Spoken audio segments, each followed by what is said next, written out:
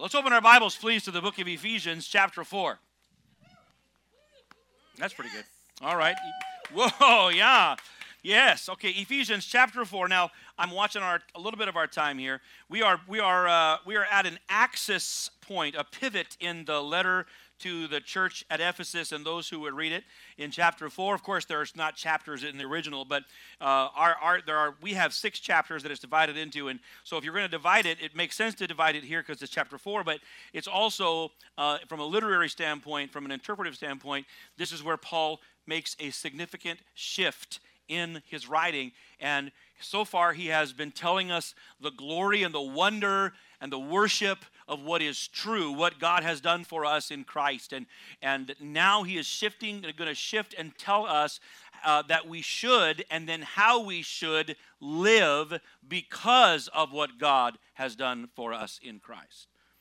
And I use the word because, that it is the reason, but what he has done gives cause. It is the cause, it is the catalyst, it is the enabling for us to live according to what he has done. So here's what he says in the first 6 verses of chapter 4. I, therefore, the prisoner of the Lord, beseech you to walk worthy of the calling with which you were called, with all lowliness and gentleness, with long-suffering, bearing with one another in love, endeavoring to keep the unity of the Spirit in the bond of peace.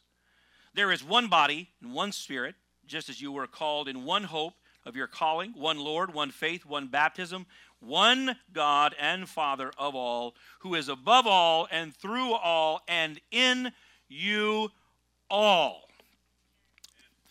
That this passage is about the priority of unity.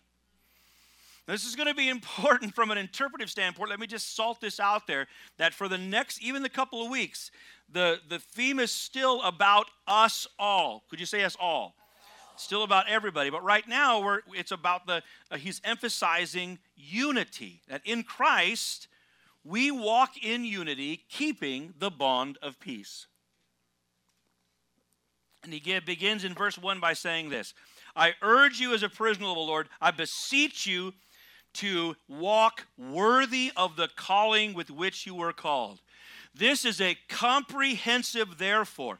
Paul is here laying claim to the whole of our lives, saying that the whole of our lives should be lived or walked one step at a time, as a reflection of the calling we have received. This is a principle that must rule all Christian conduct. Everything, every step we take as believers should express, should reflect the calling to walk worthy of this calling. Remember what God has done for you and walk worthy of it. Yeah. Now, you might say, golly, only the holiest soul could ever be worthy of such magnificent grace. You're right. But you've already received that grace. Yeah. So you walk worthy of it. You walk in response to it. The standard of our conduct, our life as believers, is the grace that we have received. I suppose too often, or more often than should, folks kind of look for a standard, a measure, something to measure against in terms of how we should live. Unfortunately, too often folks want to measure their lives against the standard of the world. And that's not horrible. There's some measure of good there. Well, the world's living like this, so you know what? We, Christ followers, we ought to live like this. Anybody disagree with that? Of course not. We got to live up here. The problem is the world is in a perpetual state of decay. So when we say, we're going to live up here, we're going to be above the world, bless God. Here's the world. Well, we got to take our standards, 3, maybe even in this church, 4. We're Pentecostal, 5. 5 notches higher than the world. Oh, man. That's terrific. That's great. We're going to live 5 notches higher than the world. But then the world is in consistent decay. So we're still 5 notches above. We're about 14 notches below where we were. So we do not live in response to the world around us. We live as a reflection of the grace that we have received. This pristine, this measureless, this powerful grace. Now you might be saying right about now, whoa, how is that possible? How could I live? How can we ever live such high and holy lives? Exactly. This is why Paul has just prayed for us, that we would be strengthened with power by the Holy Spirit in our inner person. So that we can live a life worthy of the calling we have received. Now, where does this principle first land? Where's he going to start?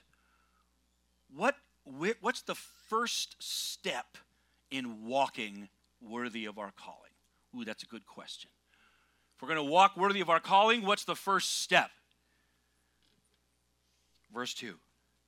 With all lowliness and gentleness, with long suffering, bearing with one another in love.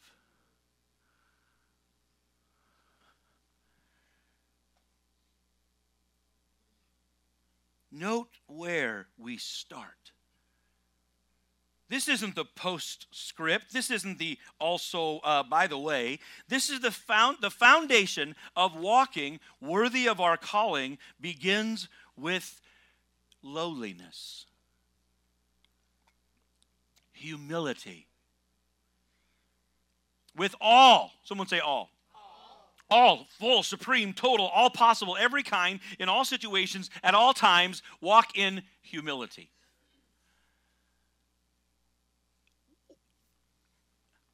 We've received this magnificent grace. I am seated with Christ in the heavenlies. Behold my awesome prestige. Well, how are you going to reflect that high status, that powerful posture? With all, complete, total, every time, every way, humility. Whoa. Humility means that I don't see myself as the main event. Humility is basically these words. It is not about me. Anybody want to try it? It is not about me. I know that was. Well, hey Dav, yeah? How will humility help my rep? How will humility get me more control or more influence or more attention or more power or more praise or more likes or more followers? It will not. But it will please God. And it will honor your calling. Secondly, gentleness. Somebody say it out loud. Gentleness means this. Most simply, I think most clearly, gentleness means this. Be careful with people. Be careful with people. We don't treat them like they're fragile. We treat them like they're valuable. You are careful with your valuables. Be careful with people. Gentleness shuns hostility. Gentleness isn't reckless or rash. Gentleness does not pride itself on how direct it is. It does not justify how easy it is to walk over people or on them. If you want to honor the Spirit, If you want to walk worthy of your calling, be careful with others. How many thought Paul might have started more spectacularly? More flashing lights and whistles and bells. Worthy of our calling. Ooh, this is going to be big. This is going to be big. Be completely humble. Be gentle with people. And then this one. With long suffering. Everybody say long suffering. That's pretty good. Thank you. So, yeah, Brownie's been in one. The best way to say it is to take a long time saying it. The best way to understand long suffering is to just stretch it out. Long suffering has the root of the word. The idea of the word is to never give up and never give in. That's good. Long suffering. Never give up. Never give in. But this is not about enduring hardship or enduring a challenge without losing it. This is about enduring people. Without losing it.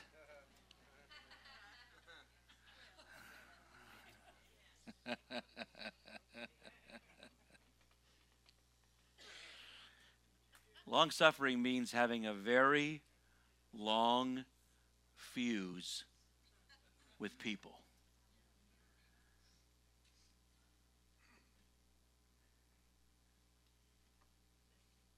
To endure them long time with love.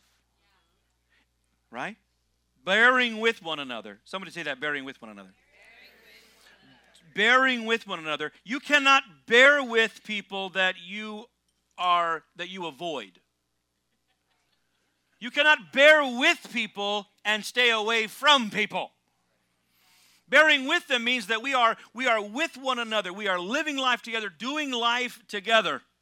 And we are bearing with one another in love. This is how we promote or protect peace, by bearing with one another, not controlling one another. You know, control is a symptom of fear and anxiety. Control is what Sith Lords do, and tyrants. They always say they have the best. Everything would be better if everyone just did what I wanted. I agree. But that's not the way to peace. Control is a symptom of anxiety. Criticism is a symptom of bitterness and entitlement and ingratitude. But bearing with one another is a symptom of love. Endeavoring, verse 3, endeavoring, I don't want to say doing your darndest, but that's what it means. Endeavoring to keep the unity of the Spirit in the bond of peace. This is the why. The why behind lowliness and gentleness and long suffering is to endeavor to keep that unity. To endeavor means to labor, to be earnest, to give diligent effort, to keep the unity of the Spirit. So someone say, keep it. See, you didn't make it. You didn't start it. You didn't initiate this. You didn't create this. All of Christian life is living in response to the grace of God. And the grace of God is behind the peace that we have. It is the unity of the Spirit. He says, keep it. Protect it. You've been given. Ow! You want to go back on the screen and shout a little bit. I'm louder overseas. I get to speak with both lungs over there. You have been given something unbelievably precious in the gift of the Spirit.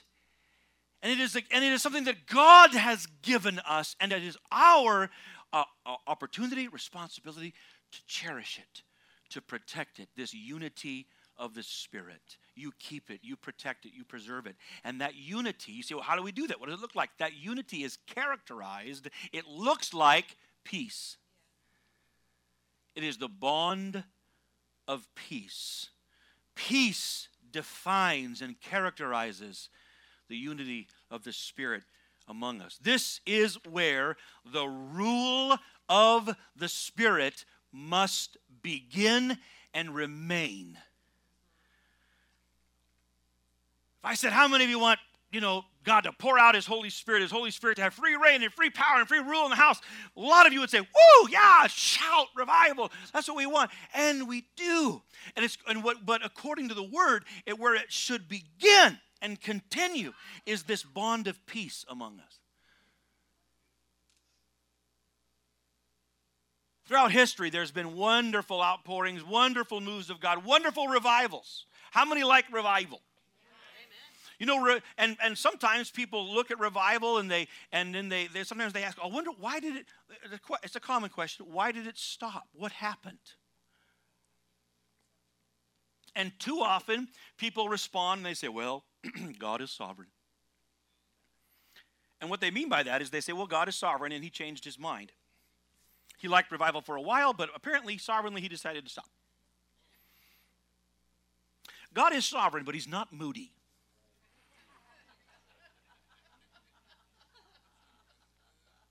He doesn't spend a decade really being in the mood to get a bunch of people saved. And then the next decade, pass. God is always in the mood for revival. God is always in the mood for the church to be vibrant and alive and effective and influencing. So what happens? Well, not to oversimplify everything, but more often than not, this happens. That people can get caught up in what's happening out there and neglect to steward what God wants to happen in here. Endeavor to keep the unity of the Spirit. One of the most effective things we could ever do to hinder, to quench, to grieve what God wants to accomplish in and through this house is to neglect the bond of peace. But if we want to steward something great, this is where we start. If we want to steward something fantastic, something remarkable, something generational, we'll start here and stay here. We're going to protect the unity of the Spirit in the bond of peace. Why prioritize unity? Because of verses 4 through 6 tell us that unity reflects and expresses our hope, our message, the eternal truth of the gospel. Verses 4 through 6, because there is one body, one Spirit, just as you were called in one hope, one Lord, one faith, one baptism, one God, one Father of us all. There's one body with Christ as the head. One Spirit with whom we have all been sealed. One hope. We all share the same hope in this room. We all share the same, you should all share the same hope in this room. Does everybody in here have a hope of heaven? Yes. We all share the same hope. We are all passengers on the same train headed to the same place. We all have one hope. We have one faith. We don't believe that all faiths lead to God. We have one faith. We believe that God has given one name, that there is one name under heaven by which all men must be saved. This doesn't mean that we don't have differences or nuances and different interpretations, but our faith is in the Lord Jesus Christ. We believe that He came, that He died, that He rose, and that He's coming back again. And you have one baptism. One baptism. Well, some people get sprinkled, some people get dunked, and some people get, lots of things. Sprayed, There's all kinds of baptisms. People have to do all kinds of things. I've heard stories of soldiers in a what's that thing when they dig the hole, Dad? Yeah, the trench there. Soldiers in the trench licking their fingers and spitting on folk. I think it worked. We have a horse trough. We got a new one because the old one sprung a leak. A few months ago, somebody wanted to get baptized. I said, we can't because the baptism leaked. They said, well, they're coming anyway. So we went Episcopalian on them. Or something. We went high church. Made sure the Nesses weren't watching. We got some water, and I put it in my hands, and I just sprinkled them on their head. And you know what happened? If you were here, you know. Holy Ghost came down. Whoa. You know why? Because there's one baptism. We're all different when we go in, but we all come out the same. We come out followers of Jesus Christ, branded by the Holy Spirit, followers of Jesus. And we have one God that we love, one God that we serve, one God by whom, from whom we are profoundly and immeasurably loved. So it makes sense.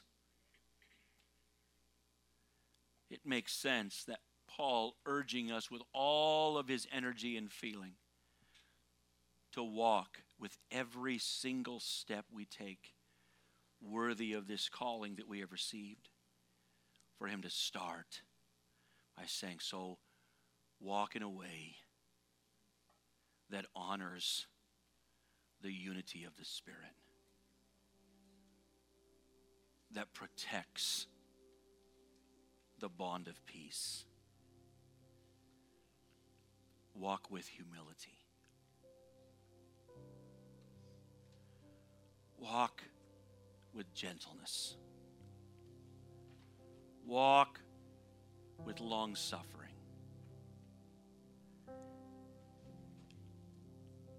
Making every effort you have, bearing with one another in love.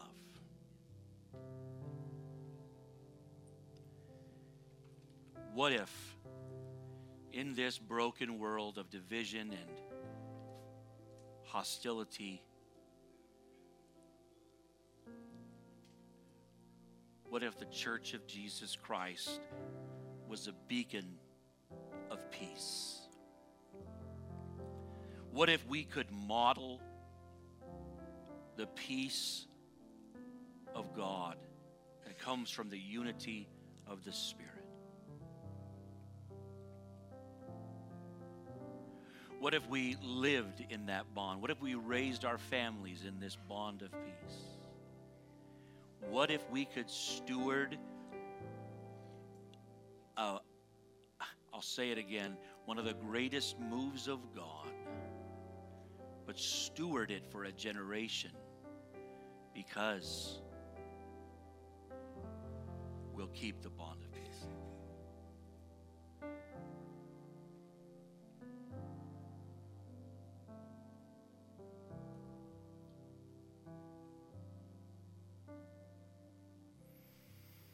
Spirit of the Lord, we reverence your presence. We thank you, Lord, that this bond is not one that we invent, but one that we respond to. We honor the presence of Jesus, the gift of your Spirit. And may, Lord, may our lives be characterized by the peace we share with each other. This we pray in the mighty, matchless, miraculous name of Jesus. Does anybody in the house have an amen? Can we stand the Lord and can we stand together and give the Lord praise? Can we do it? Can we thank the Lord? Lord, we thank you. Lord, we praise you. Lord, we magnify your name. Thank you. Thank you for this grace that we have received. Thank you for all that you've done for us. We give you thanks and praise in Jesus' name.